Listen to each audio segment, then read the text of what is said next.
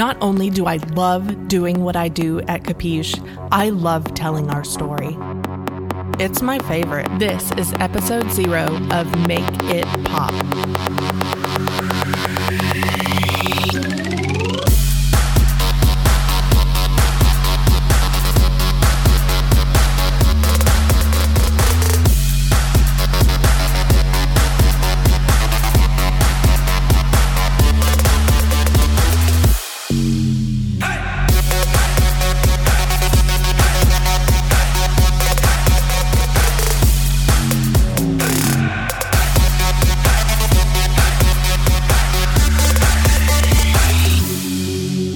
Hey, it's Amy Morales with Capiche Marketing in downtown Wharton, Texas.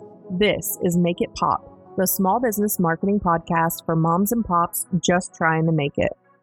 In this episode, I just wanted to take a shot at introducing myself as a small business owner, a marketer, and a person who's absolutely wild about both of those topics. I believe small businesses like yours deserve big strategy. Let's get to it. For those of you who don't know me, my name's Amy.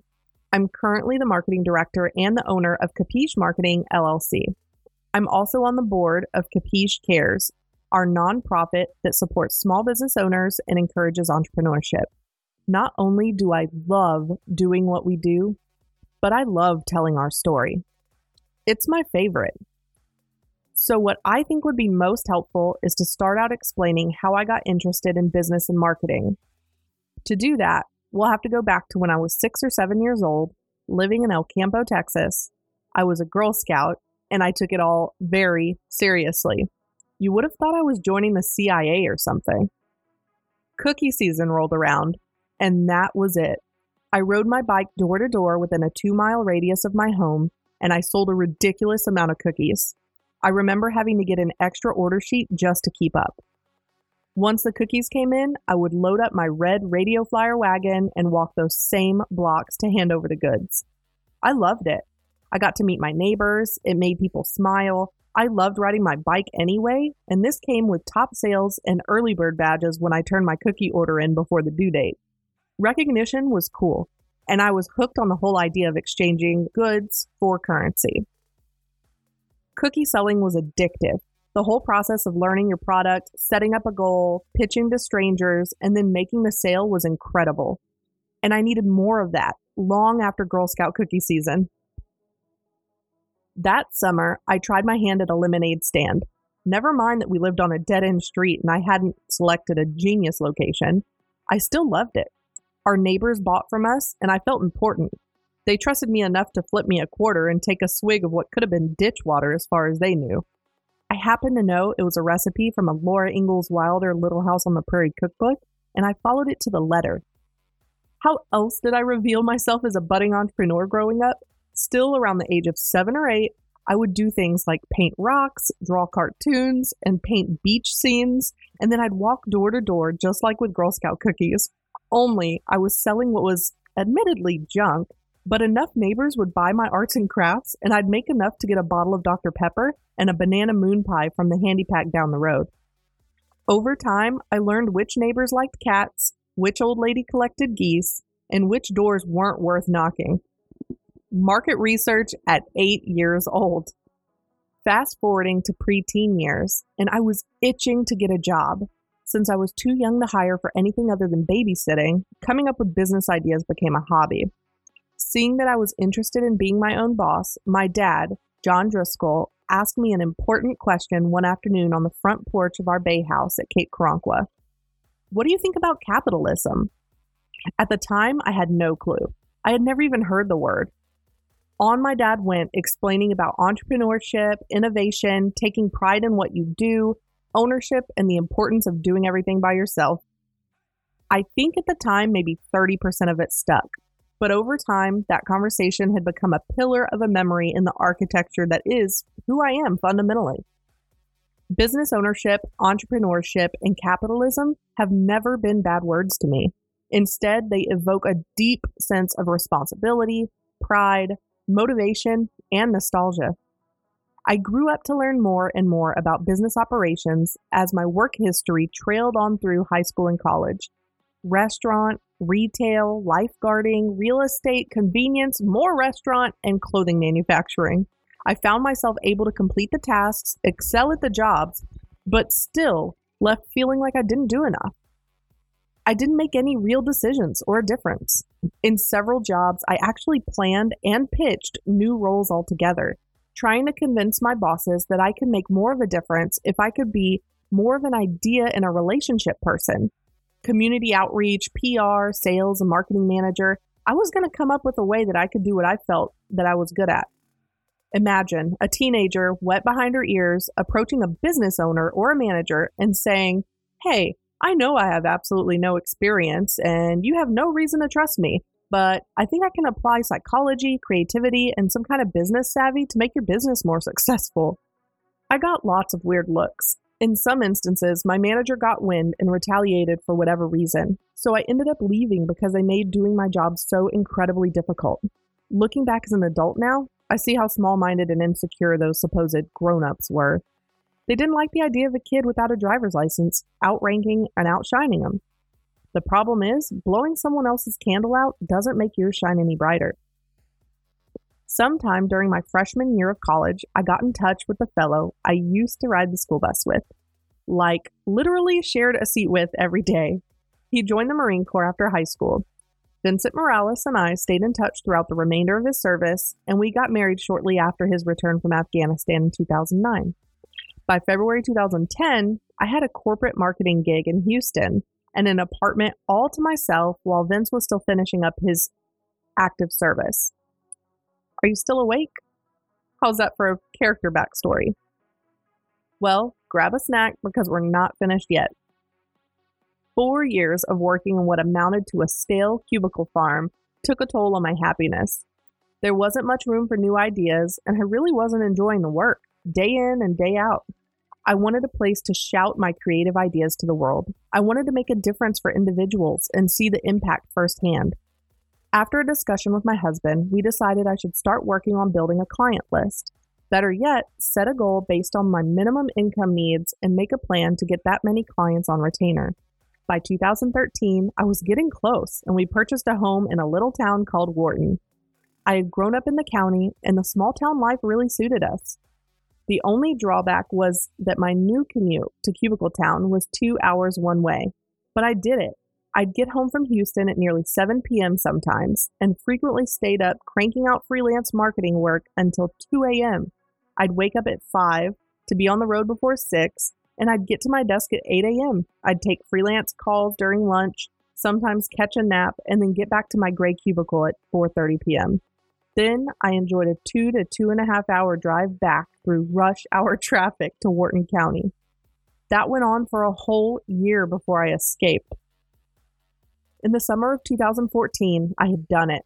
Capiche Creative Marketing and Design had taken on enough clients that I could daydream about lighting my cubicle on fire, telling a select few what I really thought of them, and peeling out in the parking lot toward freedom. Instead, I gave a 2-week notice and I sat through an exit interview. That exit interview is another one of those foundational moments for me. As I sat across from my co-supervisor, who laughably still treated me like his underling, mind you, and our manager, I was polite as I could be as I answered questions about what could be improved, who should be promoted or trained to fill my position, and what my reasons for leaving were.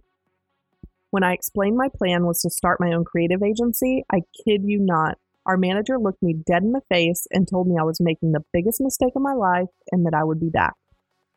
This wasn't some underground, grody Fight Club warehouse. This was supposed to be a professional forms, tech, and marketing corporation widely known in the automotive industry.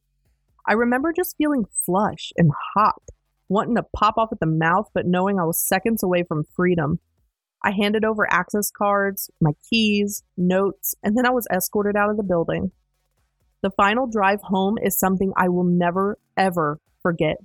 It was as if I were floating down the highway. I didn't care about traffic. I couldn't have cared less that it was blazing hot out. I just felt free. And I was really doing it. I gave a proverbial middle finger to the 9-to-5, and it felt awesome. Capiche had truly been born, and as a business owner, so had I. August 1st is the day, every year, that I celebrate leaving that behind. By Monday, August 4th, 2014, I was officially Amy Morales, DBA, Capiche. Capiche hit the ground running. We saw client numbers doubling in the first year and then quadrupling year over year for a couple of years. Dozens of free classes, consults, and partnering with the local Chamber of Commerce made all the difference. We were quickly growing out of my spare bedroom office space, so our formal dining room became the new Capiche office. Next up was growing the business to a point where Vince could also leave his full-time job and join the team. He did just that, and Capiche Marketing LLC was established in May 2016 as an agency offering strategic marketing consulting, web, social media, and graphic design services to small businesses. By the summer of 2017, we had 3 virtual employees working on social media content, blog content, and web development. Capiche Marketing was needing its own space and just itching to get out of the home office. Like a lot of entrepreneurs, I was nervous about leaving the comfort of that home office nest. But boy, did Hurricane Harvey kick us out of that nest and force us to fly. We lost everything in August of 2017. The contents of our home and our office were waterlogged in the flooding following the Colorado River inundation post-Harvey. All of our clients in Texas suffered a loss of some sort, and the days following that time are still blurry to me to this day. What I do remember is that our local community came together like I had never seen it. I remember the comfort I felt the second that I got a makeshift desk set up inside of our mucked out home. 2 card tables, some extension cord, and our PCs were all we needed. I buried myself in work, focusing on what our clients needed during that time. All along, our own needs were staring us in the face. If our house was ever going to get put back together, Capiche Marketing needed some space to call their own. Though we found a great lease space just a block away from the historical downtown square in Wharton, we weren't all that happy about throwing money away each month without making any real investment. Vince and I would walk to get our caffeine fix at Milam Street Coffee Shop. We'd stroll the block and talk about our pie-in-the-sky plans. One day, we noticed a for sale sign in the window of one of those downtown buildings. Nah, there's no way. Wait, could we? Yes, we totally did. With funding through a great small business and community partner called BCL of Texas, we hold the deed to 247 West Milam Street. That ride home after quitting my cubicle job? No. This was that times 100. I felt like I had come a long way from selling painted pieces of driveway to my neighbors. So here we are in downtown Wharton. Our team of 8 takes on small business clients every week and helps them navigate traditional and digital marketing strategy. I get to talk to risk takers like me every day, hear their concerns, come up with a valid, affordable way to bring them more customers. I never stop learning. There's new marketing news each and every day, and I feel it's my life's mission to break that information down for moms and pops who feel lost or unsure. I want Annie down at the bakery and Milo at the tailor to know that they deserve professional marketing help no matter if they're making 6 figures yet or not. And damn it, they shouldn't have to look to Houston, Austin, or some faceless online service provider for help. We're here, and Capiche Marketing's in their backyard. We're one of them, and we get it. I look forward to decades of growing, scaling, learning, and serving the small business community.